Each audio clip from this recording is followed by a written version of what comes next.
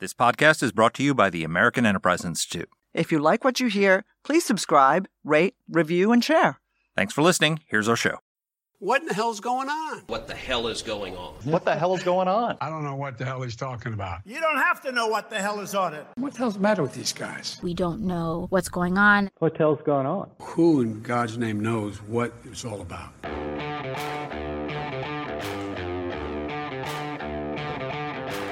Hi, I'm Danielle Pletka. And I'm Mark Thiessen. Welcome to our podcast, What the Hell is Going On? Mark, what the hell is actually going on? What the hell is going on is we just finished last week the NATO summit in Vilnius, where Ukraine was kept at arm's length again.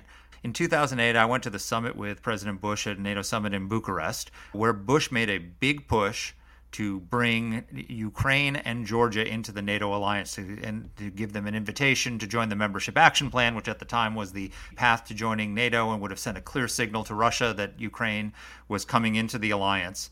And the European allies refused. And they issued a very watered-down statement that basically was taken by Putin as a green light. And it's no surprise that the two countries that he invaded since the 2008 Bucharest summit are Georgia and Ukraine. And he invaded Ukraine not once, but twice. In 2014, we didn't respond in any effective manner, and he reinvaded in 2022 with the goal of decapitating the regime and taking Kyiv and incorporating it into the Russian Empire. And so the NATO alliance had a chance to fix the error that it had in 2008 in Bucharest, and they failed. So it's always fascinating to me that people say that everything that America says and does in the world doesn't matter anymore. You know, oh, it's the Chinese, oh, it's the this, oh, it's the that. When in fact, the red lines the U.S. articulates and then defends matter enormously. And that's exactly what you laid out. So what I'd really be grateful for, Mark, is that you and our former colleague, former Deputy Secretary of State, Steve Biegun, had a wonderful piece in the Post. You've been using your space in the Post, not just with me, but yourself and with others to truly make what I think is a principled patriotic case to defend the freedom and democracy of Ukraine. And part of that is including them in our alliance. Just lay out the arguments that you made in short. So first of all, the reason why we have to bring Ukraine into NATO is because Putin won't stop if we don't. You know, he is going to use any cessation of hostilities to just pause, reconstitute his forces, lick his wounds, and then resume his invasion in a few years' time, because that's exactly what he did in 2014. He annexed Crimea and then waited for the opportunity and then struck again. He is never going to give up on that goal unless he's forced to. The only way to stop him is not to convince him one way or another that he should change his course. It's to make his goals impossible to achieve. And the only way you do that is to bring Ukraine into NATO. The second most important reason is that if we want to have a peace deal in a year or so, let's say, we don't want this war to go on forever. We need to help the Ukrainians take back as much territory as possible, as quickly as possible, which means giving them all the things that they say they need, like long-range missiles, like air power and tanks, all the things that we're withholding right now, which is what you need to win a counteroffensive. I don't know the last time there's been a major counteroffensive in modern times by a modern state that doesn't have air power, but that's what we're doing to the Ukrainians. Take back that territory as much as possible, as much as can be done, and then bring this thing to an end. We don't want this war to go on forever. The only way President Zelensky can sell that to his people, if they haven't taken back every inch of their territory, is if he can say, as Konrad Adenauer said to the German people in 1955 when Germany was divided, that the threat from Russia is so great that we're going to put security first ahead of complete reunification and secure the parts of Germany that we control, and then put off full reunification for another day. If Zelensky tried to do that now, and if he tried to do it without NATO guarantees, he'd be thrown out of office. Because the Russians have massacred innocent women and children. They've bombed schools. They've bombed hospitals, intentionally targeted them. They committed massacres in Bucha and other places. The Ukrainian people are not in any mood to compromise with Russia. So if you want a peace deal, you have to have that. And then the other reason is to save American taxpayers billions of dollars. Do we want to go through this again in 5 or 6 or 7 years? Do we want to have to spend tens of billions of U.S. tax dollars to push back the next Russian invasion? The only way that we don't get sucked into another effort to support Ukraine against Russian aggression is if once this conflict is over, has been fought to a standstill, is to draw a bright red line for Russia and say, you cannot cross this. This is it. And that's the only way we'll ever have a normal relationship with Russia, is if they realize that their path to conquest is closed, because there's no chance of having a normal relationship with Russia otherwise. And then finally, it's very simple. It'll strengthen NATO. Ukraine is the single most capable, battle-hardened military in Europe. They are not a net security drain on the alliance there, and they would be a net security contributor. And right now, they're doing NATO's job for them. They are decimating the Russian threat to Europe, and they will strengthen the NATO alliance if they're brought in. So those are the key reasons why we laid out that Ukraine should be brought into NATO. Okay, Mark, I understand all of those things, and I agree with you. But for Americans who don't give a rat's ass about the future of Ukraine and who don't care whether Putin governs Moscow, St. Petersburg, or Moscow, St. Petersburg, Kyiv, Vilnius, Lviv, and pretty much everywhere else in the East, what's the case? What's the selfish American case for this? Well, I did a whole essay on that. I did the America First case for Ukraine, which we did a podcast and on. It was wonderful, and and we'll link to our podcast about that. But assuming that people don't religiously listen to our every utterance, give everybody 15 seconds on that. The America First case for this is simply that it's in our interest to do it. Why do you think that Putin invaded Ukraine in the first place? It's because he perceived weakness in this administration. He watched what happened in Afghanistan, where we ran tail between our legs and handed the country over to the Taliban, and he thought, well, I can get away with it. I can invade Ukraine and I can capture it. No, I didn't capture it, so I'll just wait 20 years and keep fighting, and eventually the Americans will get tired and they'll leave and they'll hand it over to me. So weakness is provocative. And if we think that it just ends in Ukraine, Xi Jinping is watching this. If we're not willing to help Ukraine, which is a sovereign state, internationally recognized state, are we really going to help Taiwan, which is not? And if we're not willing to simply give American treasure to the Ukrainians while they take all the casualties, are we really going to put U.S. troops in harm's way to defend Taiwan?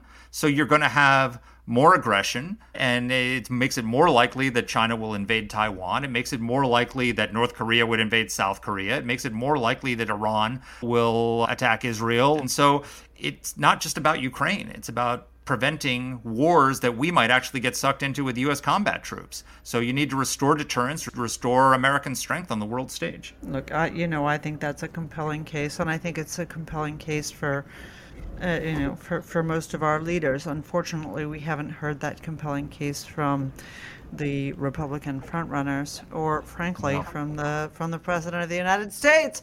Well, that's the thing. He doesn't make the case in terms of national interest. He gave a speech in Vilnius, and he talked more about climate change than he did about why it's in our interest to win, or laying out a strategy for doing that. He just says, we'll stand with you as long as it takes. And people look at that and say, it's taken too long, for one thing. But can I give you some good news out of Vilnius?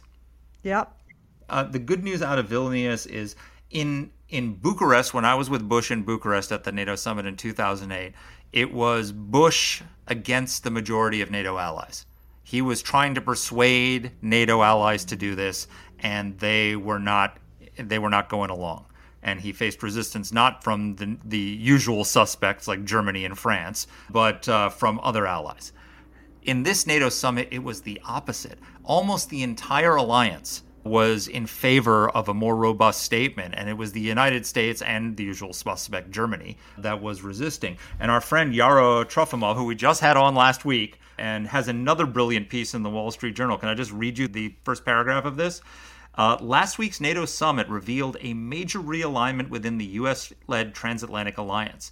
European nations, once seen as less steadfast in their support for Kyiv and more vulnerable to Russian pressure, are determined to help Ukraine win an unambiguous victory. At the same time, the Biden administration is increasingly cautious, constrained by domestic politics and a fear of direct confrontation with Moscow. So you've had a reverse of the situation that we had in Bucharest 15 years ago, which is that the Allies are actually good on this.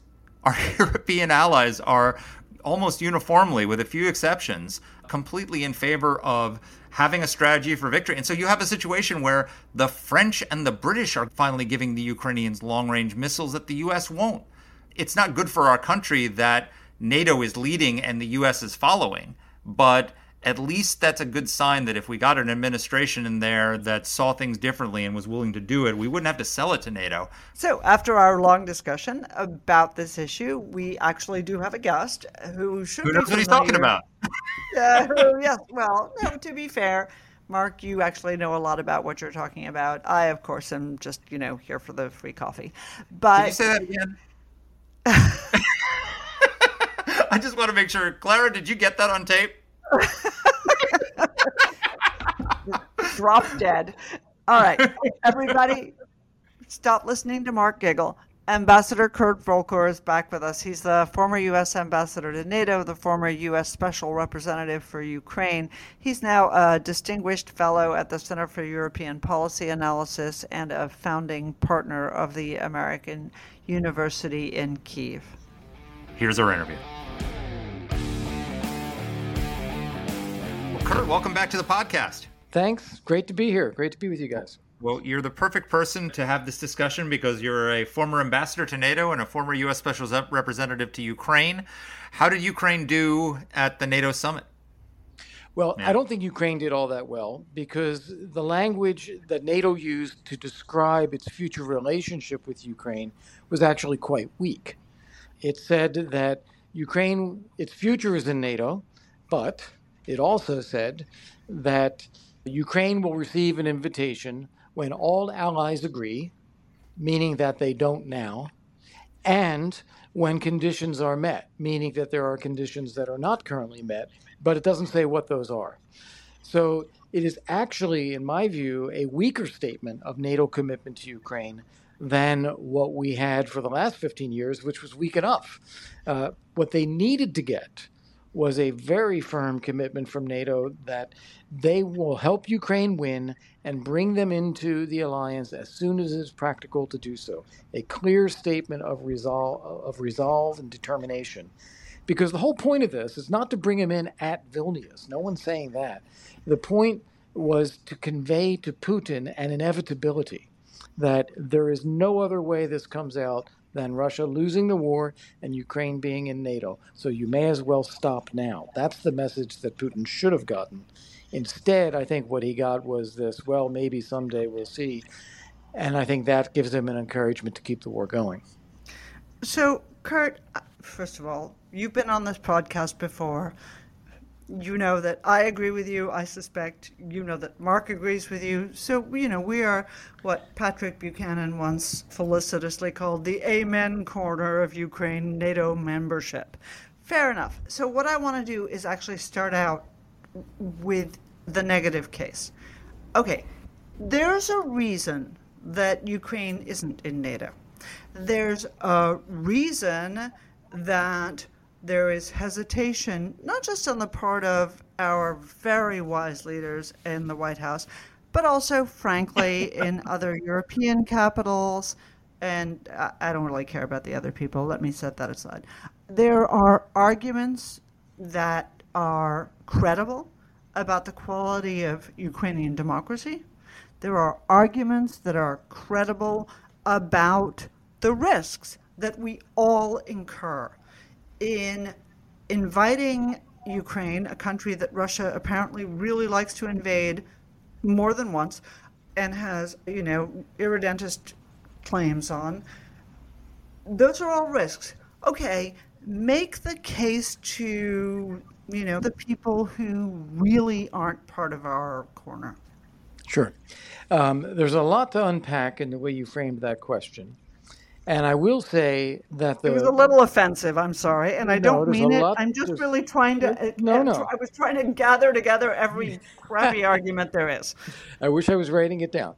But the one thing embedded in there that I want to come to last was the most important point, the most valid point, is risk. Isn't there a risk to committing to defend another country, especially if Russia's likely to attack them? Yes, there is. But the whole point of NATO is to eliminate the risk by banding together, that you deter that attacker from doing so.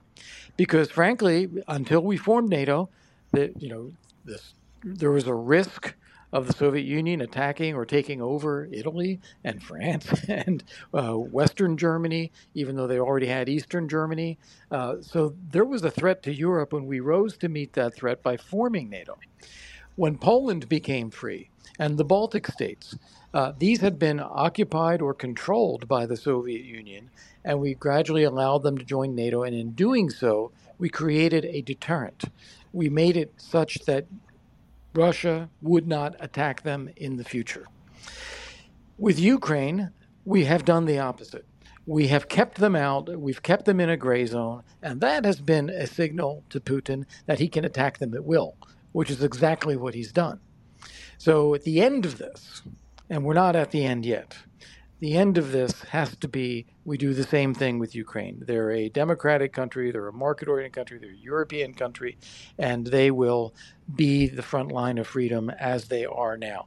Now, several other things in your question, I want to come back and comment on that. First off, yes, Ukraine has had issues with democracy reform and corruption. So have a lot of NATO countries. It is not desirable that they do that. And we have in the past used the NATO enlargement process to try to tackle some of those things. And when those countries are in, we haven't thrown them out. And I don't want to name names as to which countries we might be talking about, but some Western countries, as well as some Central European countries, have had issues with corruption and democratic practices and so forth. So yes, it's a nice to have. But the flip side of that is NATO is a defensive alliance. NATO was formed by countries banding together to make sure that no one would attack them, because an attack on one would be treated as an attack on all. And we brought in Turkey when it was dominated by its own military. We brought in Portugal when it was a dictatorship. We've gone through ups and downs throughout the alliance. Today, Ukraine is doing more to defend freedom in Europe than any other NATO country. Any other NATO country in Europe. I put the U.S. in a special category. But Ukraine is the one that is fighting on the front lines. They are innovating. They are using their troops. They're also, by the way, significantly diminishing the threat to the rest of Europe that Russia presents by destroying a good section of the Russian military. And I would add that they're doing this without any U.S. troops or any other foreign troops. We're just giving them the equipment to do it. So that is the situation with Ukraine. Now, a further point about that is, I don't know how many of your listeners might have traveled to Ukraine recently. I've been there, I guess, 4 times in the last year. And the determination and resolve of the Ukrainian people is off the charts. It is unbelievable. And it is not only about winning the war. It is also about fixing the country, because they know that their country had been screwing up before all this. And now you have an attitude among people who are fighting for their lives and their families and their territory. No more. We are not going to let that happen again. I think if people go in for massive corruption in the future, stealing state resources or stealing ammunition or whatever it might be, they're going to be strung up. There is zero tolerance for that now. So I think that we're going to see not only a democratic and militarily stronger Ukraine in the future, we're going to see a less corrupt Ukraine because the people won't have it again. So I would just add to your list also, though it's not a NATO country, we had a mutual defense treaty with South Korea when it was a military dictatorship. Yes. And gave them the equivalent of an Article 5 guarantee in that as well. But let me continue the objections just to let you address them. So what about the alternatives? Why does it have to be NATO? Why does it have to be an Article 5 guarantee? We have a security relationship with Israel where the Israelis know we back them, we give them military aid, but we don't have an Article 5 agreement to defend them. Or, there are alternatives like we could declare them a major non-NATO ally. We have non-NATO allies around the world where the U.S. puts its prestige behind their defense and have a strong defense relationship, but we don't give that Article 5 guarantee, or we could just simply, offer them security guarantees, like the ones in the Bucharest Memorandum and when they gave up their nuclear weapons, where we promised that we'll come to their defense. Yeah, you're now I've put you up undermining here. your own argument. I've given you a softball on that one. You're undermining your own argument and I asking know. the question. I know. Well, it's not my argument. Raising the options, non-NATO options. Why don't you address them all? Yeah, so let's address them all. Let's start with the idea of security assurances that are not backed up by NATO, not backed up by treaty, not backed up by a vote in the U.S. Senate.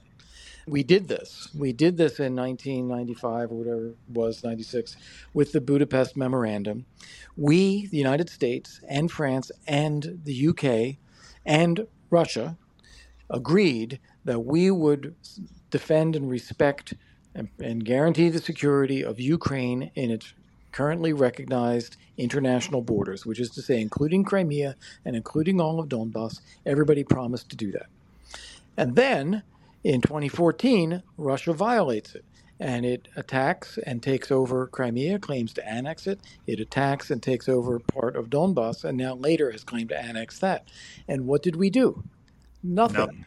Nothing. And in fact, we did worse than nothing because we urged the Ukrainians, this is in 2014, we urged the Ukrainians, don't fight back. Don't do anything. You don't want to provoke a larger war. We'll push back on this. And so because of that, Russia rushed ahead with annexation and opened another front in the east. We gave them MREs. And blankets, yes, and blankets. But that was an extraordinary non-response to an act of aggression against Ukraine. So we have to be clear that a security assurance or a security guarantee, and there's a difference. The Ukrainians want a guarantee. The administration is willing to talk about assurances. Means nothing. And I think the Ukrainians from experience know that. Now, you asked other examples. Well, you have the Israel example. So Israel is presumed to have a nuclear weapon, and it is presumed that the states that would threaten Israel do not. At least so far. I don't think we are suggesting that Ukraine should have a nuclear weapon, and we can't do anything about the fact that Russia has zillions of them.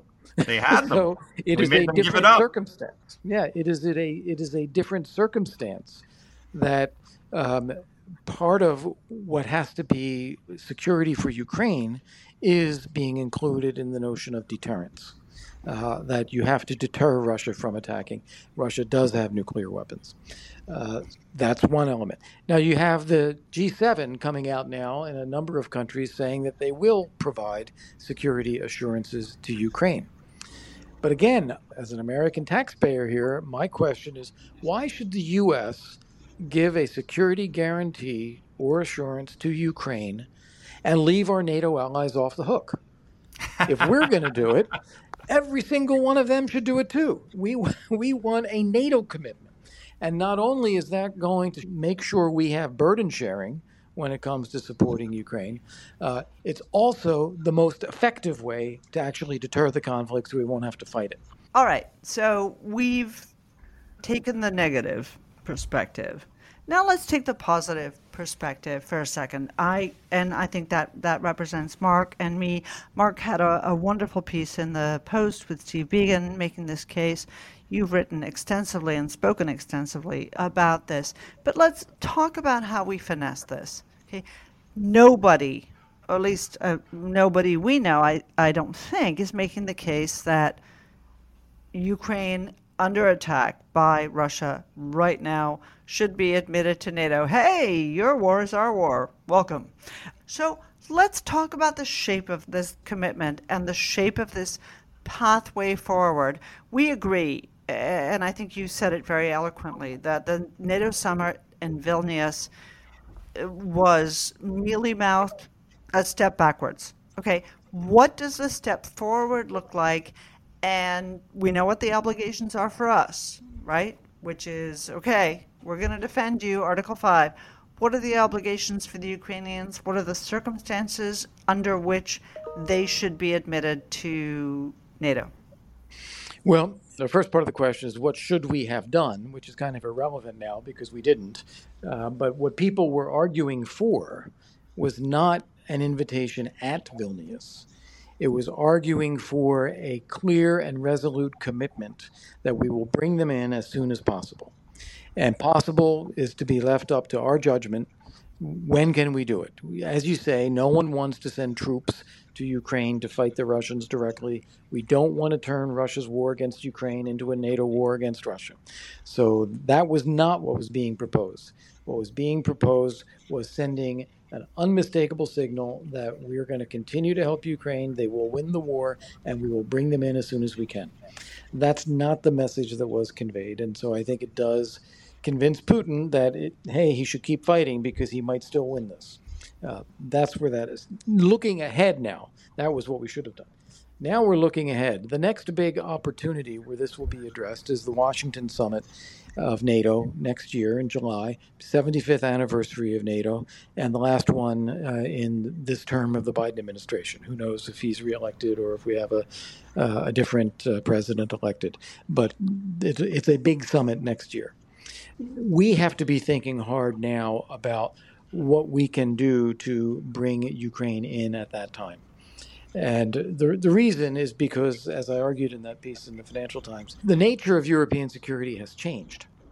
It used to be that we could all live fine and peaceful and safe and prosperous in the transatlantic community because we were safe under the NATO umbrella and no one was going to be doing anything that would really damage us. Well, that has changed. Russia's determination to rebuild the empire and take over territories that belong to other countries has created serious diminution of security of all the NATO allies and others around the world. It has created refugee flows, it has created energy disruptions, it has created massive inflation, it has disrupted shipping in the Black Sea. Just today, the Russians again said they're not going to renew the grain deal, so they're threatening world food supplies as well. This is a bigger deal now. And the only way that this is done and never comes back is if we help Ukraine win the war and we bring them into NATO. So looking forward, I think we need to start talking to the Ukrainians and each other about formulas. Like, what does it look like? One example that is not ripe today, but might be ripe a year from now, is to say we extend a NATO membership and Article 5 guarantee to all of the government-controlled territory in Ukraine. And the Russian-occupied territory, we are not going to join Ukraine in fighting for, but we do support its reintegration with the rest of Ukraine. That's dicey, but there's possibly a way to do that. As we said, none of our countries want to send our own troops, but we don't want to see Putin think that he can keep fighting and take over the rest of Ukraine. There will be other ways to slice this or other formulas that we can think of, but we have to be engaging in that conversation now so that we move this along for next year. Well, there are precedents for that. I mean, Konrad Adenauer brought Germany in when it was divided. North Korea, we're still in a state of war with North Korea. There's just an armistice. There's just a cessation of hostilities. So couldn't you have a situation where the Ukrainians have brought this fight to a point where they can claim victory, even something short of all of Ukrainian territory taken back, and then pivot towards security, as Konrad Adenauer did? And, but then they would have to, once they join NATO, they can't continue fighting for that territory. Right. They can't attack Russia, or it would have to be sort of like the Baltics, where, we don't recognize Russian sovereignty over it, and one day Ukraine will be reunited, but the war is, for all intents and purposes, over. And this is the line. That was East Germany for a long time. Yeah. And that's exactly right. And the Ukrainians are not ready for that right now. They want to continue fighting to retake their territory, and they have a good chance of doing it. And in particular, the most important pieces of territory are southern Ukraine, Kherson province, Zaporizhia province, and Crimea. They want to get those back because they make the rest of Ukraine viable, particularly the shipping out of Odessa and Mykolaiv. So the Ukrainians are not ready to do that now, but maybe by next year we would be in such a situation. And as you say, we may never have an end to the war. Russia may decide to keep itself in a state of war with Ukraine indefinitely. And that, again, underscores the reason why we have to make sure Ukraine that is not occupied is safe. I think people should be thinking also about what Article 5 means. Article 5 is very vague in the way it's written. It does not commit a country to send troops. What it says is that a country that is attacked can invoke Article 5 and demand consultation and support from its allies, and allies should meet and decide what kind of support is appropriate. So we could decide that we're not going to send troops, but we are going to continue to send equipment and everything else that we can to help the Ukrainians, as we are already doing today. Now, there are reasons not to make this decision. It sets a precedent for future attacks against NATO. But at the same time, because it's where we already are and it's what allies are comfortable with, we could say that, well, that is going to be our response under the current circumstances under Article 5. So you could think of it that way, too. Though we don't want to water down Article 5. We want to create the presumption on the part of an adversary that if they do violate Article 5, they're going to get whacked. Right, Yeah, that there that is aren't my- second-class citizens. That's how World War II happened. Yeah, Yeah. that's my view as well. But Yeah. if you actually read Article 5, it allows a lot more interpretation. So let's say we get to next year. We're at the Washington summit. The counteroffensive has had more success than it's had so far. Let's say they've taken back, there's 20% of the country that's still occupied by Russia. They've taken back 10%. And they're still 10% occupied. That's just random number. But, they've taken back much of the territory, but not all of it. Right now, there's no mood for compromise among the Ukrainian people. They want everything back, and they want to keep fighting. Could Zelensky sell a peace deal that left any territory in Russian hands without a NATO Article 5 guarantee? Probably not. Probably not. He would have to have a reason to accept a ceasefire. Because remember, Ukraine had a ceasefire from 2014 to 2022. The Russians never respected it, so people were dying on a weekly basis. And then the Russians massively violated that ceasefire with their all-out invasion in February last year. So Ukrainians are not enamored of the idea of a ceasefire. They have to get all the territory back and lock it down. Added to that is the war crimes that the Russians commit in territories that they occupy. So it's not only about the land, it's about the people that live on the land, what happens to them. So it would have to be a significant step for Zelensky to be willing to push for a ceasefire and, stopping the war where it is. NATO membership would have to be a part of that. And I would argue, too, it would probably have to be that remaining 10% you're talking about has got to be only in the far east of Ukraine in Donbass, which has been occupied for 8 years now. It would not be some of the newly occupied areas, and it would not be Crimea. So I want to come back to Russia. It's not, in my view, that how Moscow sees this should be dispositive in how we see this. On the other hand, the arguments the Russians have made about encirclement, the arguments that the Russians have made about their own security are not stupid. They're dishonest, they're disingenuous, and I think we know that NATO doesn't represent an aggressive threat. NATO is, as you said, rightly, a defensive alliance. On the other hand, if we start, we've got the Balkans, right, where there are sufficient Russian minorities. We've got Ukraine, which Putin believes is part of the historic Russian Empire, let alone the Soviet Empire. What happens to Russia here? And is that a worthy question or consideration? Yeah, I think at some point, it hasn't happened yet, but at some point, Russia needs to become a normal country. It needs to stop wanting to be an empire, to stop thinking it should control its neighbors, take their territory, take their lives. It needs to live in peace with its neighbors and live within its own borders. This is what Russia has to do. So far, what Russia has done is it's declared an intent to rebuild the empire. It has declared that it has a right to take over the affairs of its neighbors. And it believes that it has a right to govern all Russians. which is kind of outlandish when you think about it. I mean, there are how many Hungarians that live all over the Danube Basin now, or the Carpathian Basin, in Slovakia and in Romania. And it's very contentious in Hungary that they lost all that territory 100 years ago, but no one would accept that Hungary now says, oh, we're going to take it all back militarily. Russia has to accept the borders that exist. And moreover, it's arrogant to assume that Russian-speaking people want to be in Russia. Certainly, the Russian speakers in the Baltic states are quite happy being in the Baltic states.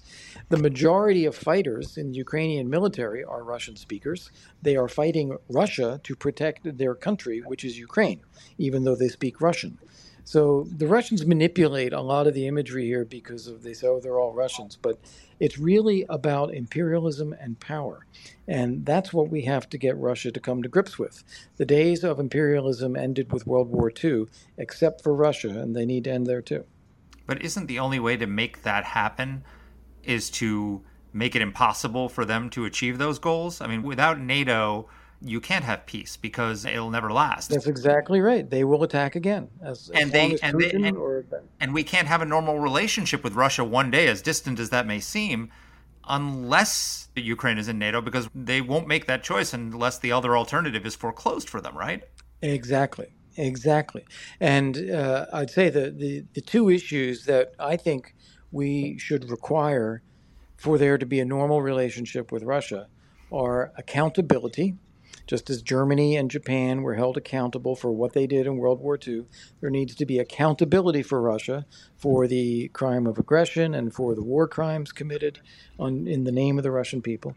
And then secondly, they have to live within their own borders in the future. No more special cases for Russia where they get to occupy parts of other people's territory and we look the other way. Kurt, one of the things that I've been thinking a lot about is that we haven't paid attention to what we actually want from the Russians. I mean, we have negative expectations, right? We would like you to, stop invading your neighbors. We'd like you to stop trying to kill your spies overseas. We'd like you to let go dissidents from prison. But what about our positive expectations? Is there a way that this becomes a component of our efforts vis-a-vis Ukraine, that we get the Russians to be a better country, as you said, to be a normal country, but also that we get the Russians to actually, use all that nice money they have to actually pay for what they've done to Ukraine? Those are two separate questions, but they're interrelated. Yeah. As for paying for what they've done for Ukraine, I think we should be seizing the Russian central bank reserves and using them to fund reconstruction of Ukraine right away. The Russian people will never see that money, and they know they will never see that money. They view it as something that the Putin regime has stolen, and it's not theirs. We should just seize it and use it for Ukraine. In terms of additional reparations beyond that, maybe, let's see. You don't want to repeat the World War I situation where the burden on Germany was so high it built resentment that they wanted to attack again just for that alone. Absolutely. So right. You don't want to do that necessarily. As far as the positives of what we would want to see in Russia, I mean, it would be nice.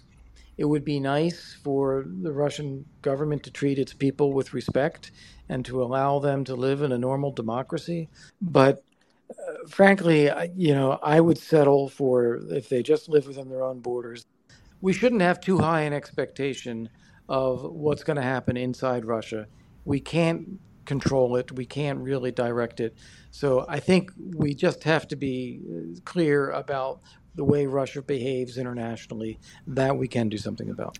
So when it comes to reconstruction, one would hope that we would have a lot of private sector investment instead of the U.S. taxpayer funding that reconstruction, in addition to the Russian seized assets. Is there any chance that the private sector invests in Ukraine reconstruction without a NATO Article 5 guarantee that Russia's not going to invade again? It's going to be far more limited without NATO. There is already some willingness to invest. It's case by case, determined by the nature of the project and by the geography. So, for instance, you've seen wind farms go up in southwestern Ukraine, where they're in relatively safe areas. And the nature of a wind farm is it is so dispersed that you can't really knock out the whole thing. If a missile hits it, you're going to knock out one wind turbine out of 100. So that's an acceptable risk. Shipping is another one. I think you're going to see people invest in shipping again once we get a handle on how to move goods through the Black Sea. That's an area that I think people will be willing to do. Others, less so. And geographically, you're going to find, and I think the World Bank is already beginning to do this, they're starting to identify green zones, yellow zones, and red zones in Ukraine to help guide insurance companies. Where is the great risk? Where is there actually relatively little risk so that you can put up insurance? I'm trying to figure out what the right next steps are for advocates in Congress and people like you and me and Mark who have failed to persuade the Biden administration that the cause of Ukraine against Russia is just. What's the right next step? Is it, is it ATACMS? Is it F-16s? Is this an incremental fight? What do we need to do? Well, several different things, I would say. On the military front, yes, we need to give them ATACMS. We need to accelerate the F-16s. It's good that we're giving them the cluster munitions. We need to increase production of 155 millimeter shells for the HIMARS. Lots of things militarily that we can do to help them win the war more quickly. It's still very difficult, and the longer it goes on, the more people die. We gotta help them win the war, and we should adopt the language of winning, not a vague "as long as it takes," whatever it is, but be very clear that what's going to happen here is Ukraine is going to win. Russian forces will be defeated. Ukraine will get its territory back. That's one thing. Second thing is we should push for that on substantive grounds. We shouldn't make this a partisan issue. We should try to make this as bipartisan as we can. We actually have majorities in the public, majorities in both political parties, majorities in the House and Senate who believe that we should be helping Ukraine win, and who also would agree that they ought to be brought into NATO. So we don't want to throw away that bipartisanship by making it more of a partisan issue. And one thing we can do to help achieve that is pass a substantial supplemental appropriation in September to cover all of next year. No reason to be having debates over this and votes in Congress and making people go on the record in Congress during a presidential election year. And then a final thing I would hope that we could do is get presidential candidates from both parties to adopt the same position on aid to Ukraine, that this is an important American interest that they win. Those things could all be very, very helpful, and I think keep a little bit of stability and perspective in where this ultimately has to go. It seems like the Biden administration has no theory of victory or no theory for how we secure peace after victory. They're giving the Ukrainians enough weapons to not lose, but they don't seem in any hurry to win. This becomes another endless war that causes all sorts of frustration and walks right into that critique. And their fear is the fear of escalation. Is a quick, decisive victory have greater risk of escalation than a long, drawn-out, lower intensity conflict? I don't see the risk of escalation the same way that people talk about it. First off, conventional. If Russia could escalate right now, they would. They are doing everything they can. The problem Russia has is it doesn't have well-trained people. It doesn't have good equipment. It doesn't have good leadership. It doesn't have good logistics. It is a shambles of a military force, and that's why they're losing. And they can't possibly escalate. What about nukes? Could, they would. That's the next step. So I don't think that even Russia believes that launching a strategic nuclear exchange is a good idea. It would annihilate Russia and the Putin regime, and they know it. But I even think they don't think that tactical nuclear weapons are a good idea. for several reasons. It will not advance them on the battlefield. It's not going to cause Ukraine to give up. It's going to harm their own forces on the battlefield.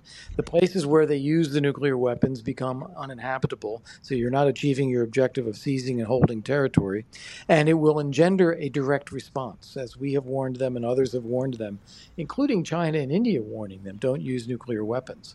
And that's because the issue is even bigger than Russia. It is, we don't want to create a world where it is now a legitimate tool of warfare. So there would be a big response directly against Russian forces if they were to use a nuclear weapon. So I don't see them doing that. I think another element to this, we talked about the nuclear side just now. The other element to this is I think the administration is afraid of regime change in Russia. Because, well, what if Russia falls apart? What if a worse person takes over? We deal with the devil we know. I think that attitude is there as well. But that also falls into the category for me of we can't control this. Russia is an empire internationally because of the countries that it has tried to take over, but it's also an empire domestically, as it has several countries that are recognized to be inside Russian territory that don't want to be in Russian territory. And we can't control what those people think or what they do. It's going to play out inside Russia, and we should be guiding our policies based on what's good for the Western democratic, values-based security community, and not worried about, well, what's going to happen inside Russia. And Ukraine is part of that community, and we should be trying to secure them as well because it'll add to our own security. All right, now exit question. So in Vilnius, Zelensky put out a tweet saying that the language which was adopted was absurd, and the Biden administration got deeply offended by this and almost withdrew the language over that. And all of a sudden the buzz became that Zelensky is ungrateful for all the help that the United States and its allies are giving them, and he needs to be more grateful. That suggests that what we're doing is charity. And in your piece in the FT, it's headlined, Ukraine is doing NATO's job for it. Talk to us about this whole idea of gratitude, and is what we're doing charity, or is Ukraine actually doing NATO's job for it? Well, first off, it's not charity. It's a shared interest. We are not an island in the world. We're part of a community of countries that have a shared interest in democracy and market economy and prosperity and in security. And so we have a shared interest here. And what Ukraine is doing by defending itself is also defending the frontiers of freedom in Europe, and it's weakening Russia, which is a threat to all of us. So it is doing NATO's job for it in that respect. It's also extraordinarily callous, in my view, to be upset at someone who is defending their lives, their country, their family, at personal risk of being assassinated for doing so, and to be upset at them for speaking their mind. That you may not agree, but to be offended that Zelensky would express his view and his national interest, that's just incredibly callous. Now, as far as grateful, if you've been to Ukraine and you've met with Ukrainians, including Zelensky and others in the government, they are incredibly grateful. They are incredibly grateful to the U.S. and Poland and the U.K. and all of the people who have supported Ukraine. That doesn't mean that they feel the job is done and that we deserve a pat on the back. They are still fighting for their lives. This is not over for them. We would like perhaps to put this in a box, but it's not in a box. It is a very live, dangerous conflict. And they just feel that when we say things like we do, or we have language from the Vilnius summit like we do, we really just don't understand what's going on. Well, you do. Amen, by the way. Amen to that question, which Mark squeezed in as his last question, but I couldn't agree more. The whole presumption that somehow our magnanimity, there was sort of a royal noblesse oblige, you ignorant serfs, how dare you, ingrates.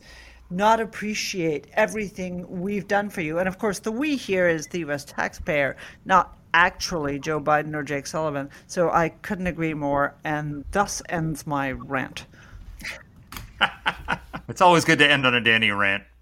Well, they come often. Thank you, Kurt. Thank you for taking the time to talk to us. Thank you for your work on behalf of this really important cause. Thank you for everything you've done. Thank you. I just want a quick 30-second rant. The only leader at the Vilnius summit whose life is in danger on a daily basis is Volodymyr Zelensky. And they're saying he's ungrateful?